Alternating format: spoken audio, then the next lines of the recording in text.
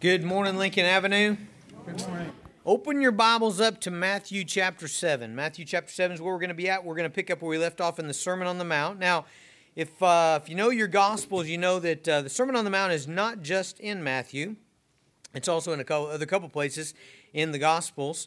And so if you have a little ribbon or like a bookmark or something, you might want to keep it in Luke chapter 11. Okay, so Matthew chapter 7 and Luke chapter 11. And Luke chapter 11 is Luke's version, I guess, of the Sermon on the Mount, the way that he collects it or compiles it. And they're really not different versions, but Luke places things a little different that I think help make sense what we're going to look at today. So Matthew chapter 7 is our text, and then again we're going to be looking back to Luke chapter 11 pretty frequently. And so if you want to put a finger or a bookmark or one of these little ribbon dealies in there, that might be helpful. Matthew chapter 7, and I'm going to begin reading in verse 7. If you'd like to stand, you're sure welcome to as we read the Word of God. Matthew chapter 7, beginning in verse 7. Ask, and it will be given to you. Seek, and you will find. Knock, and it will be opened to you. For everyone who asks receives, and the one who seeks finds. And to the one who knocks, it will be opened. Or which one of you, if his son asks him for bread, will give him a stone? Or if he asks for a fish, will give him a serpent? If you then, who are evil, know how to give good gifts to your children, how much more will your Father who's in heaven give good things to those who ask him? Father, we ask you for those good things right now. Father, we ask you for the good thing of relentlessness in our prayers. God, we ask you for the good thing of perseverance, of an unwillingness to quit as we come to you for all that we need. Father, you taught us to ask for righteousness, for a hunger and thirst for you.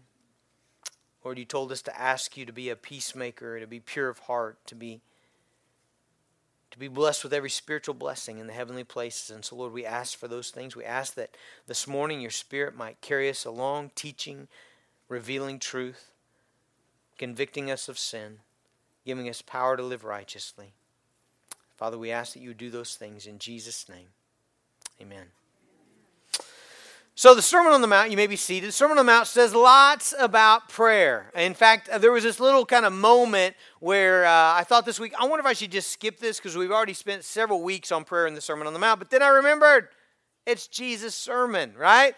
So this is the sermon that Jesus preached. And so if he saw fit to mention prayer multiple times, then we probably ought to listen to him, right? We probably ought to emphasize what he emphasized. And so this morning, we're going to look at the relentlessness of prayer. Now, I want you to remember a couple things that we looked at during the other two sermons on prayer.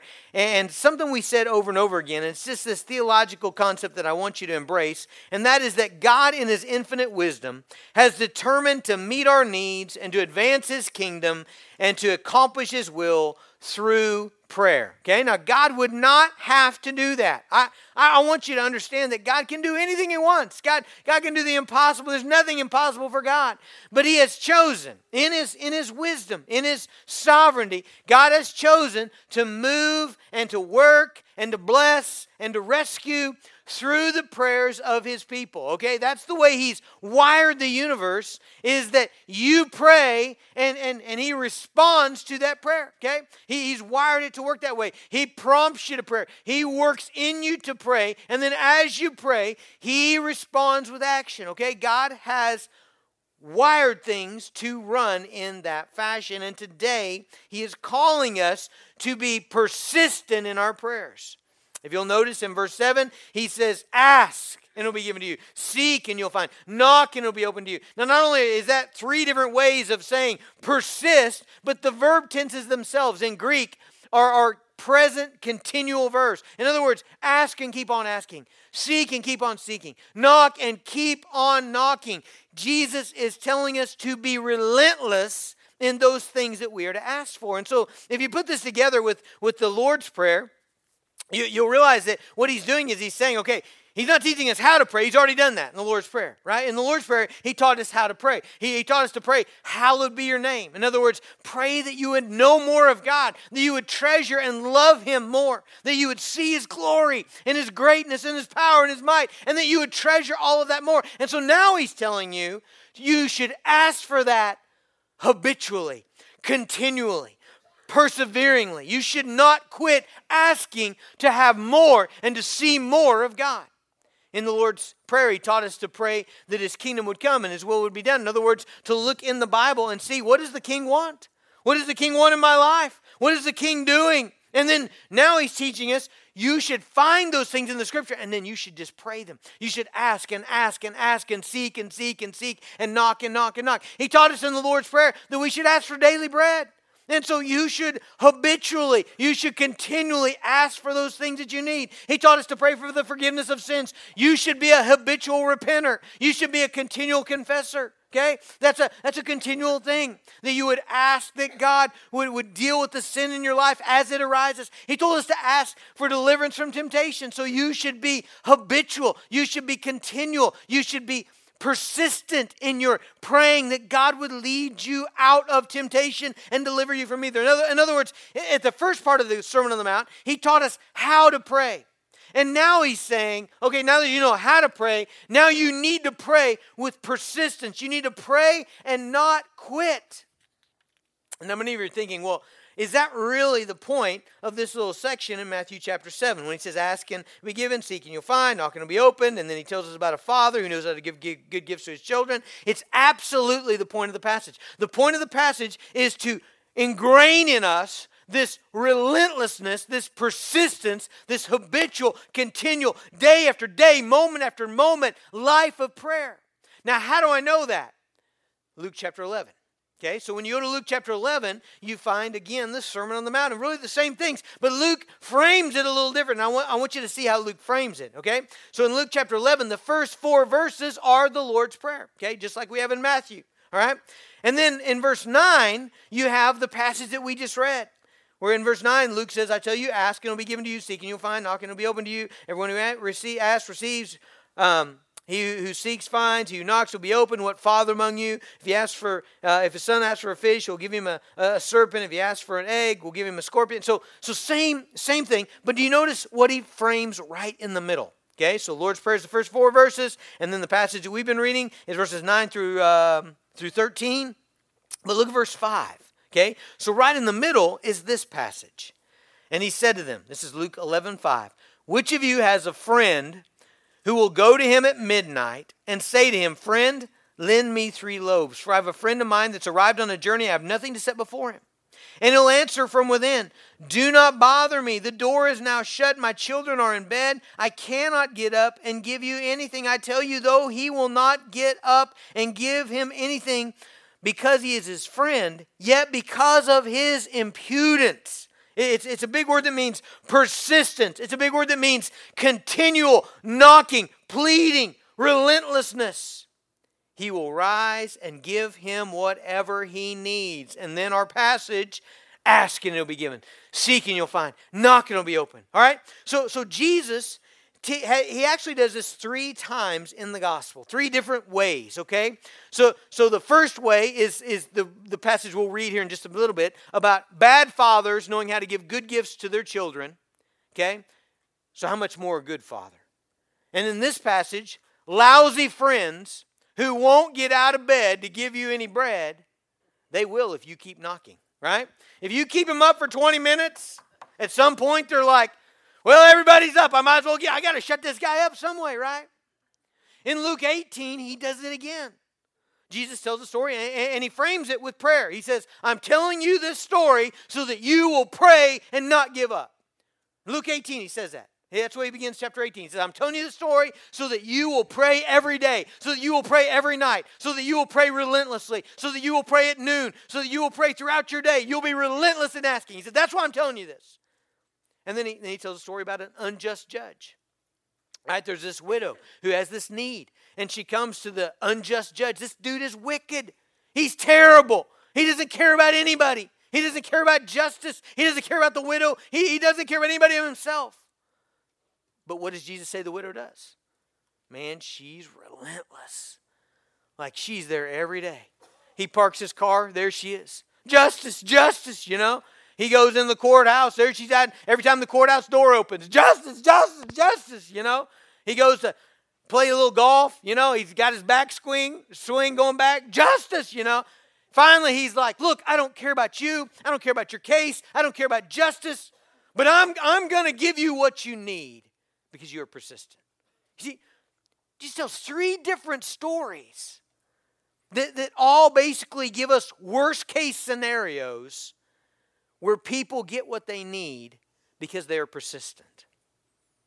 And then he says this. You see, all those stories are not don't think that he's saying, well, God is a lousy friend and a bad father and an unjust judge. No. He's saying God is the best of friends. God is the best of fathers.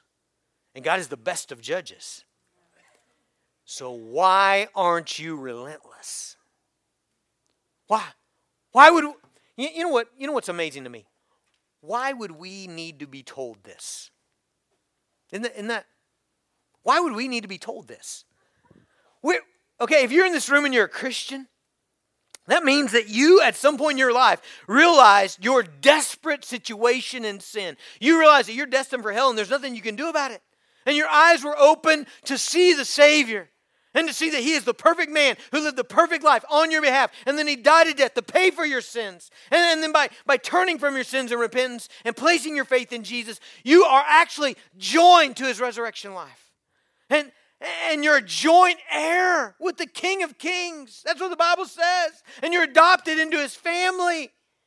And then as His child, your Father says, ask me. He says, I've given you a book full of the blessings that I want to pour into your life. Full of the riches of your salvation. Full of what Christ-likeness looks like. And so now you ask for it.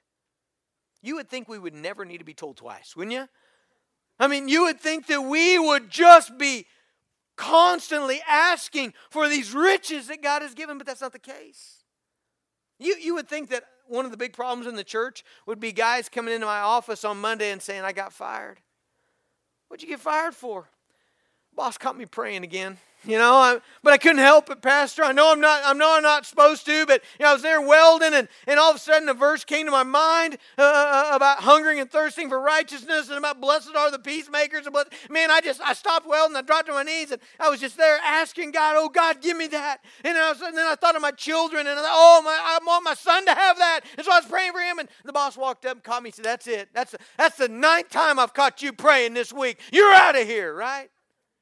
You know how many times that's happened in the last 21 years here? Not yet, okay? Not yet. Preach it, brother. Come on. Why? Why don't we persist in prayer? Now, I want you to hit the pause button on the sermon, okay? Because what I'm about to give you now is just my struggling ability to figure out our brokenness. All right? Why don't we persist? Why do we need these passages? Why do we need Matthew 5 and 6 and 7? And why do we need Luke 11? And why do we need Luke 18? Why does Jesus have to tell us multiple times and give multiple illustrations that we ought to persist in prayer? Why don't we do that automatically? Why aren't we already convinced? Why do we do everything else but pray? Why do Christians live prayerless lives? Why? I don't know that I know the answer, but I did hear my thoughts, and I polled a bunch of the finest people in Woodward, and I also threw in some of the not so finest so that we could kind of here's some ideas about why don't we persist in prayer. Okay? I got 7 of them. Number 1. We have small desires for spiritual things. I think that's a big one. I just don't think we want what God has. I think we're so content. Just be like, well, God, if things are okay, and if I got the bills paid, and if the kids are doing marginally all right, then all right, God, I'm just going to go on with my life. Instead of looking at what God says in the scriptures He wants to do in us and saying, God, I will not rest until I have that. I want it. I don't think we want it like we ought to want it. I think our wanter is broke. Number 2, I think we depend on other things instead of God. I think we depend on ourselves, on our abilities, on our medicine, on our doctors, on our technology, on our influence, on our position. I think all kinds of things. All good things, by the way. Is there anything wrong with technology? No. It can be used for great things. Is there anything wrong with medicine? Please take it. Is there anything wrong with doctors? Please go. All good things. In fact, if you go to some of the doctors in our church, you know what they're going to do? They're going to pray for you, right? I mean, it's not one or the other. It's hey, God's given these good gifts, but pray. But so many times we're dependent on that, right? We have an issue and we go right to the other thing. We depend on ourselves or whatever instead of God. Number 3, and this one's a little scary, but I think some of us at our core, we are not convinced, we're not confident, and maybe this is where this passage comes in, that God will answer. I think anytime there is prayerlessness, I think anytime you look at your life and it is not full of prayer, there's some pocket of unbelief there. There's some pocket of not embracing that God is everything He said He is and that He'll do everything He said He'd do. Sometimes times of waiting, long seasons. Many of you have been praying for something for a long time, and when it doesn't happen right away, unbelief sets in, doubt sets in, discouragement sets in, despair sets in, and we stop praying. Number 4, maybe a lack of difficulty and hardship in our lives. Now, I know some of you are going to be like, what? Have you not seen my life? But this is just my feeble attempt to figure out much of the third world. I've shared this with many of you. I go into rural India, and here's these folks that are living on rice, like this much rice for the day, maybe if they get paid, and then Saturday night comes, and they're walking 10 miles to the regional church, and they're praying all night long. And then in the morning, they wash their face, and then they go to church all morning. And then they share a little meal together, and then they go back 10 miles home. They do that once a month, and then the other 3 weeks they're meeting in their little groups in their little village, in their hut. And that's hard for me to figure out. But I've always kind of dismissed it as, well, yeah, but they also plow their fields with oxen, so they're just really different than us. But then this last year, a couple weeks ago, I'm back in the city in Hyderabad, city of 9 million, and Solomon says, hey, before you get on the airport, would you mind coming and preaching on prayer at our prayer service at our church? And I said, sure. He said, well, we're praying all night. I said, okay. He said, so you'll preach about midnight? I said, all right. I'm leaving at 4 a.m. What does it matter, really? And I'm thinking 10 people. I'm trying to be generous. I get there and there's 1,000 on a Wednesday night. And these are not the people that are walking to their huts. These are people that work for Dell Computers, and it's a huge tech center. And there's babies there, and there's children there, and I the only way I can kind of piece that together in my mind is they're desperate. They're desperate for God. Desperation makes you a great prayer. Have you ever read the story of blind Bartimaeus? Man, he's a cool guy. It's in Mark 10. Let me read it to you. All right, this is just bonus. You got extra stuff today, okay? Ready? This is a great story. And they came to Jericho, and as he was leaving Jericho with his disciples, a great crowd. So there's a great crowd around Jesus, and he's leaving. Bartimaeus, a blind beggar, the son of Timaeus, was sitting by the roadside. And when he heard that it was Jesus of Nazareth, he began to cry out and say, Jesus, Son of David, have mercy on me.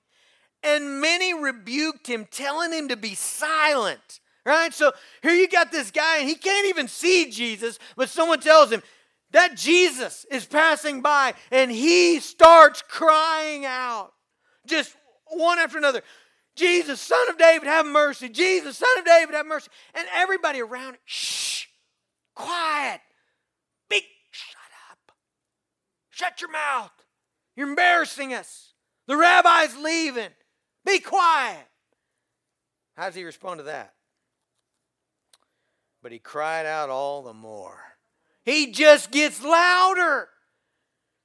Jesus, Son of David, have mercy on me. And Jesus stopped and said, call him. And they called the blind man, saying to him, take heart, get up, he's calling you. And throwing off his cloak, he sprang up. I like that. He sprang up and he came to Jesus. And Jesus said to him, what do you want me to do for you? And the blind man said to him, Rabbi, let me recover my sight. And Jesus said to him, go your way. Your faith has made you well. And immediately he recovered his sight and followed him on the way. I love the way the Bible downplays things, all right? Here's a guy that's been blind, right? He cannot see anything. And Jesus says, okay, recover your sight. Go your way. And what happened there? Like, what did that guy feel? You know? Like, was it a tingling sensation? Was it a burning sensation? Was it, I don't know. But all of a sudden, boom, light explodes in the guy's head and he can see. And his one character trait, he is desperate enough to cry out. Guys, I just think a lot of us, I think we're not desperate. I think you know what we are? We're fine. Aren't you? Are you fine? We're fine. How are you? I'm fine. Can I pray for you about anything? No. I think I'm good. I think that's the problem right there, right? There's a church in Revelation about that. It's Laodicea. Yeah. They said we're great, and Jesus said, no. You're poor, blind, and naked. You just don't know it. Number 5. We see more value in busy activity. Now, I had a whole bunch of people tell me something in this category, and so I just tried to kind of pool it together. We see more value in busy activity. The distraction of small need to be done. All right, so the best way I think I can communicate this one is to tell you a story, okay?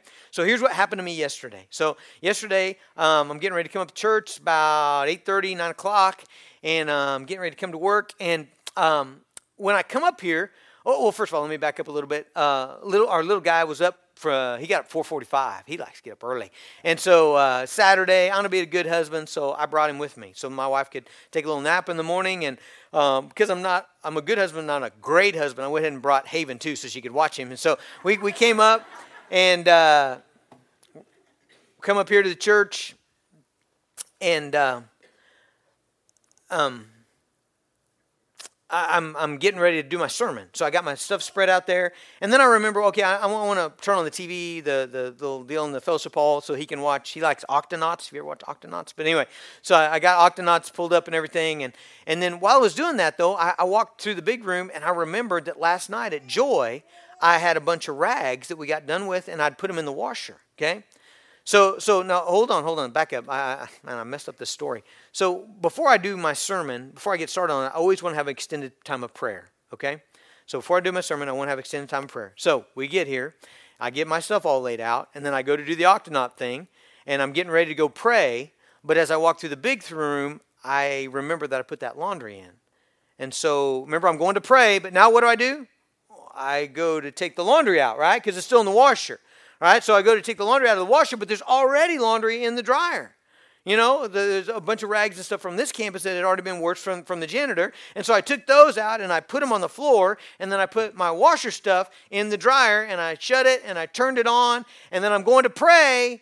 But there's this big pile of rags on the floor, and church is tomorrow, and I don't think anybody else will be back. So you know what I do, right? I fold the laundry, right? I fold all those rags, because you know what happens when rags don't get folded, right? I fold all those rags, and because we have a Sunday school in there, Brian Billings' class, and you know what would happen if I didn't fold all those rags and said, Oh, wait, nothing would happen, right? Nothing at all. But anyway, but I'm folding them instead of praying, right? So I get them all folded and everything, and then I go again to go to my books where to sit down to start to pray before my sermon, and I see in the hall that freight has been delivered, and I think, I need to get that out of the hall before Sunday morning, and it's at that point that I thought, what are you doing, Jason? I think that's why a lot of us don't persist in prayer, right? It's because we need to put the laundry in. And then we need to fold the laundry. Because that's important. More important than, well, wait. Right? Seeing more value in busy activity than prayer. Number 6. Anger, unforgiveness, and unconfessed sin. The Bible is really clear that if you have anger in your heart, you will not persist in prayer. You will not be heard. 1 Peter 3:7 says, likewise, husbands, live with your wives in an understanding way, showing honor to the woman as the weaker vessel, for they are heirs with you of the grace of life, so that your prayers may not be hindered. Isaiah 59. Verses 1 and 2 says, behold, the Lord's hand is not shortened that it cannot save, or his ear dull that it cannot hear. But your iniquities have made a separation between you and your God, and your sins have hidden his face from you so that he does not hear. Isaiah 66:18, if I had cherished iniquity in my heart, the Lord would not have listened. All of those verses say exactly the same thing. It says if you are holding on to your sin, if you're not dealing with your sin, your prayers are going to be hindered. And so I think a lot of people are not persisting in prayer because they're not dealing with their own heart. Finally, number 7, we have short spiritual memories. Okay? Dr. K calls this gospel amnesia. I like that. We forget. We forget how God has come through for us time and time again. Man, I'm so rebuked every time Em and I stress out about something. And then when we stop and we say, hold on. Has God not been faithful in the past? And we've got these incredible stories. Moved into Kansas City. Just moved into our apartment. We don't know a soul. We know 0 people in Kansas City. We go to the doctor with our baby and we've got a bill and we don't know how we're going to pay it. And we're coming back, all heads hung low, not sure how we're going to pay this bill. We walk down to our basement apartment in Kansas City, and on the door is an envelope. There is nothing written on the envelope. There is nothing written in the envelope. It is full of the amount of cash that we need for that bill. Why would that guy ever doubt God again?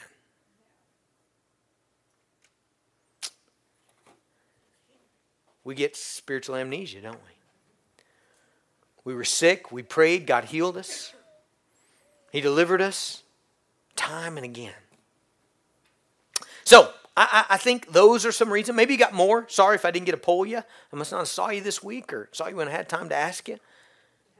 But I think those are some of the reasons why we need this passage. So, what is this passage about? Well, this passage is about God encouraging you to be relentless in your prayer. So, in Luke 11, we have this story about this late night guest coming to this man's house, and he's got nothing. Okay, so in this time and day, they didn't have restaurants, they didn't have motels, so you would stay with hot people, hospitable friends. And so this guy has a friend come in, he's not expecting him, it's late at night, it's midnight, and so hospitality demands that he give him something, but he doesn't have anything. He's got nothing in his cupboard. Again, this is more like the third world where you're living day by day. He's got no bread. He's got nothing to give to the man. And so he hurries over to his friend, his neighbor, and begins to knock on the door, but the friend won't get out of bed. He said, look, it's midnight. My kids are in bed. Don't wake them up. Go away.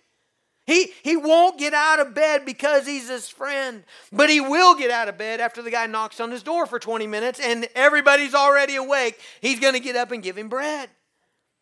And Jesus' point here is that if a sorry, let you down, lazy friend will eventually give you what you need if you persist in knocking, how much more? That's the key phrase in this passage. How much more? You see it in Matthew, you see it in Luke. How much more will the friend that sticks closer than a brother?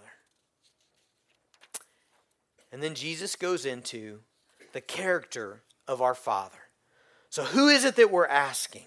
Are we asking a lousy friend who won't get out of bed? Are we asking an unjust judge? No, no, no. We are asking the most willing, caring, attentive Father imaginable who knows exactly what his children need and is eager to give it. All right, now, most of us are convinced that we're pretty good parents. All right, so if you're in here, if you're a parent in here, I think most of us would say, hey, I know I haven't always been but I love my kids, and I've desperately tried to give them what they need. Well, Jesus says that, okay? So in verse 9, he says, which one of you, if a son asks for bread, is going to give him a stone, right? You didn't do that. When your kids, when it was supper time, what'd you do? You didn't put rocks on the table and say, hey, gnaw on that for a while, you know? You got peanut butter and jelly, you got some ramen noodles, you got some mashed potatoes, you got some macaroni and cheese, right? You gave them something that was good, right? He says that's the kind of parent that you are. He says in verse 10, if he asks for a fish, you'll give him a serpent. You haven't done that. You've known that what your kids need, and you've strived to give them good things. But yet Jesus says you're not perfect fathers. He said, if you then, in verse 11, are evil, what does that mean? That means we're broken. I've tried to be a good dad, but you know what? As I look back on 24 years of parenting, man, there's been times where I missed teachable moments, or I was too harsh, or I was too easy, or I was too lazy to confront something, or I lost my temper, or I didn't engage, or they needed a hug, or a word of wisdom, or a scriptural truth, and I was preoccupied with something else, or really I should have been at home, teaching Bible stories and playing with my kids, and I was caught up with some problem in the church that really ended up not being a problem at all. None of us are perfect parents. We brought our little one home, and she was probably 6 months old. 5 months old, and I was working early morning and then going to school, and then Emma went to work at night. She was working the night shift, and so we would just pass kind of in the early evening. I'd come in, she'd hand me the baby, she'd say, give me some instructions, and one night she came in, she handed me the baby, and she said, okay, I took her to the doctor, she has an eye infection, and so here are the drops. And I said, okay, babe, I got this, I got it, babe, you go to work. And she went to work, and it's time to give her the drops, and so I put them in her eyes, and it was really kind of soupy, and man, she was crying, and I looked at the drops, and it said, for oral use. You put them in the mouth. What do? Well, I panicked, right? And then I knew I had to get that stuff out of there, so I stuck her under the sink, and I turned on the water, and I'm waterboarding her, I got it all out, though. By the way, she has perfect vision. She doesn't even have glasses today. She's 24 years old, no problems. We're not perfect parents, but we have desperately tried to give our children what they need. Okay, look. Verse 11, if you then who are evil know how to give good gifts to your children, how much more? Do you see what he's baiting you with? He's saying, if you feel that about your kids, how much more your heavenly Father, who knows how to give every perfect gift, why wouldn't you ask? Why haven't you asked? Now, this is absolutely meant to encourage you to persist in prayer. What a lot of people have wanted to do with this passage is what he's saying here is I have a blank check to ask for anything, and God has to give it. No, he doesn't. 1 John 3:22 talks about our obedience being a factor in answered prayer. 1 John 5:14 talks about the will of God being a factor in answered prayer. James 4:3 talks about asking for the right things, not for selfish pleasures, being a factor in prayer. But listen what Jesus says in this passage. It really sums it up. He says, God gives good gifts. He says, how much more? How much more, if then you being evil know how to give gifts to your children, how much more will your Father who's in heaven give good things? So this is not this blank check where we just ask for whatever. No, this is Jesus telling us your Father knows how to give you good things. The Luke 11 passage actually clears this up completely because he changes it a little bit. He says, if you then who are evil know how to give good gifts to your children, how much more will the Heavenly Father give the Holy Spirit to those who ask him? He's a good Father, and he'll give good gifts. Yesterday we were coming up here again to the church, and so I had Haven and I had Colt, and I didn't tell you this, I actually had the turtle as well. So Colt brought his turtle, And I'm in there studying, I'm working on this, and he comes up to me. He's got a string that he found somewhere, and he says, Dad, can we put a leash on my turtle? And I think I'm a good dad. And I said, absolutely, bud. And I got some duct tape, and we taped that leash on the back of his shell. And so he's got a little leash, and so now he takes his turtle for a walk. And turtle doesn't walk, he actually tucks up, but he slides real well. So he just slides, he walks him. We were leaving, we went to visit a church member early morning there, or mid-morning. And we go outside, and there's grasshoppers all over, jumping in the grass. They're really thick this year. And he's trying to catch one. He can't catch one. He says, Dad, you help me catch a grasshopper? I think I'm a good dad. I said, absolutely, bud. We caught a couple grasshoppers, put it in our donut bag, got it up, more to play with, A little bit later, we're back in the church, and he's playing in the big room, and he comes in, and he says, Dad, I found a spider. I was like, oh, let's go look at it. We go look at it. It's a gnarly-looking, nasty spider. He says, Dad, will you catch the spider for me? No. Nope. Nope. No, we're going to leave it or we're going to step on it, but we're not catching it. It's not a good thing. Don't you think your Father does the same thing in heaven? He knows how to give good gifts to those who ask. Which is why, and we learned this when we were going through the Lord's Prayer, which is why we need this. Okay? Man, if you haven't learned to pray the Word of God, you're missing out.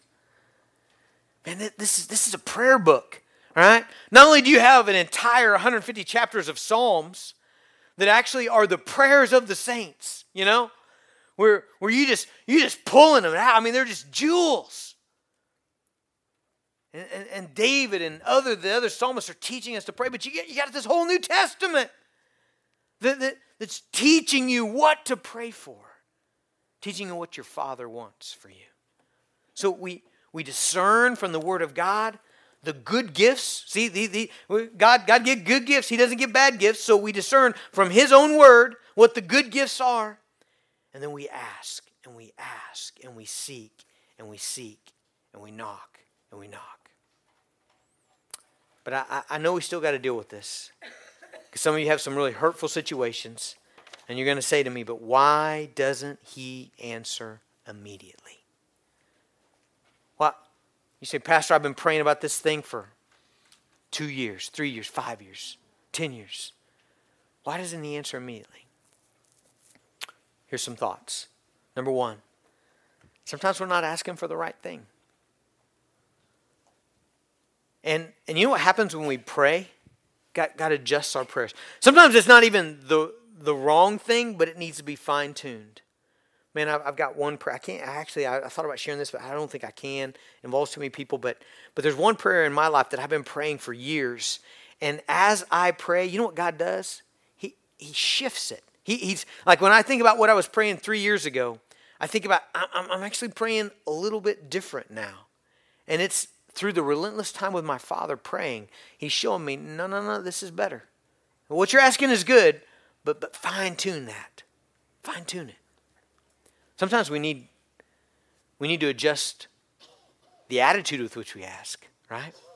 Sometimes we need to continue to persist and pray because we're not actually asking right? We know that as parents, right? Your kid could ask for a good thing, but if they're asking for a good thing in the wrong way, you don't give it, right? Let's say they want some juice. Juice is a good thing. But if your child comes up and says, hey, slave mama, give Prince here some juice. You know what I think a good parent does? You're not getting any juice until you learn to ask rightly. I think our Father does the same thing. Number two, we need to consider that prayer is about more than simply getting exactly what we think we need. You see, man, prayer is about dependence on God. Prayer is about a relationship with our Father. Prayer is about seeing His glory and depending on Him. Prayer is about faith. John Calvin said one time that prayer is the chief exercise of faith.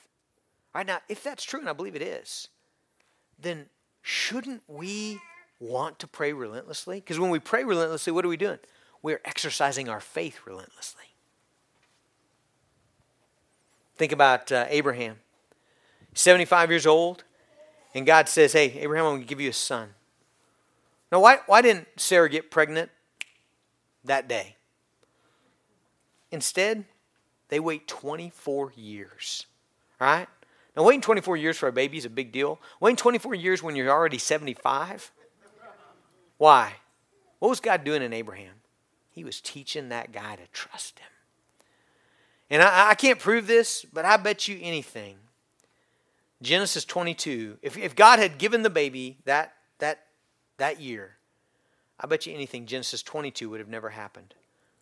After Isaac was born and God said, okay, now give him back to me, I bet Abraham would not have been able to do that had he not spent 24 years calling out to God and learning to trust him. See, we need prayer. And we actually need to wait on some things, don't we? Number 3, we may not be ready. You know, have your kids ever asked you for something that was good, but they just weren't ready for it yet? You know? How many of you had little boys that, you know, they're about 4 years old and they figure out this hunting deal and they're like, Dad, can I have a gun? Man, learning to hunt with your dad is a really cool thing. You may not be ready when you're 4, though, right? You may need some time to learn to be responsible with this gift, to learn to appreciate the value of it and to learn to be safe with it, to learn to use it in a proper way. And there's times where God's saying, hey, what you're asking is a good thing, but you're not ready, so you need to keep asking so that I can make you ready. And you know what? Sometimes God's not ready. Now, what do I mean by that?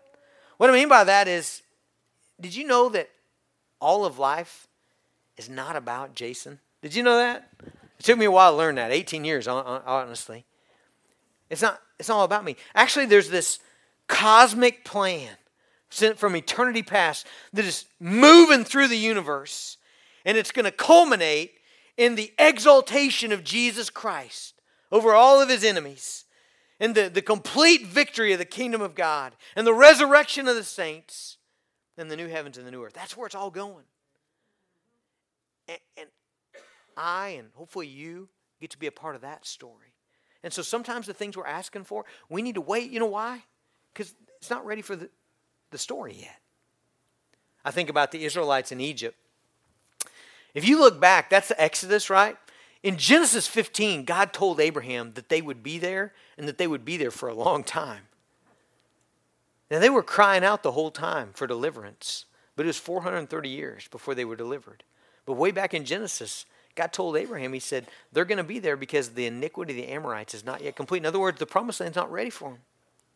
In my plan, the promised land's got to be ready, and it's not ready yet. So keep crying out, because I will deliver you. There's all kinds of reasons why we need to trust God and simply be persistent. All right, so big question. What are you asking God for? I ask people that a lot. And you would be surprised at how often there is not an answer. What are you asking God for? Hey, what can I pray for you about? Oh, hey, nothing, Pastor. I'm fine. What are you asking for? What in the Scriptures? What good thing that God has promised? What blessing? Is it blessed are the meek? Are you asking for meekness? Blessed are the pure in heart. Are you asking for purity of heart? Blessed are the self-controlled. Man, that's everywhere in Proverbs. The man who can control his temper. Are you asking for that? Blessed are the hunger and thirst for righteousness, or the peacemaker, or the man that loves his wife like Christ loves the church, or the woman that submits to her husband as the church does to Christ, or the children that obey their parents, or the parents that raise their children in the discipline and admonition of the Lord. Man, it's everywhere. And so what are you asking for? What are you asking for your children? Is it just, God, keep them healthy, help them get good grades, pray their batting average would be great, that they'd go to college? Let me tell you, there's a lot of adults that got good grades, had a good batting average, went to college, and they're headed straight for hell. What are you asking for your kids? What are you asking for yourself? What are you asking for your daily bread? Man, I'm telling you that sermon a couple months ago on daily bread, that impacted me. Like, I just realized that I was not praying for the little things in my life. I was just like handling them, you know? Man, that has changed in the Dirks household. Our battery light came on the Honda 2 days ago. We have prayed as a family for that light like 3 times already. And I've prayed personally for it a couple times. I mean, God just taught me a lesson. Hey, Jason, you're not independent. Give us this day our daily bread. Pray. What are you asking for? I hope you got some things you're asking for. And what Jesus is commanding you now is that you be relentless in bringing those things to God. Let's be obedient. Father, I thank you for being a good father who knows how to give good gifts to your children. And I thank you, Father, for being a God who hears us. And so, Lord, I pray that you would put in us such a relentless spirit of prayer, God, that we would not cease to come to you for all that we need. Father, put that in us by the power of your Holy Spirit. We ask it in Jesus' name. Amen.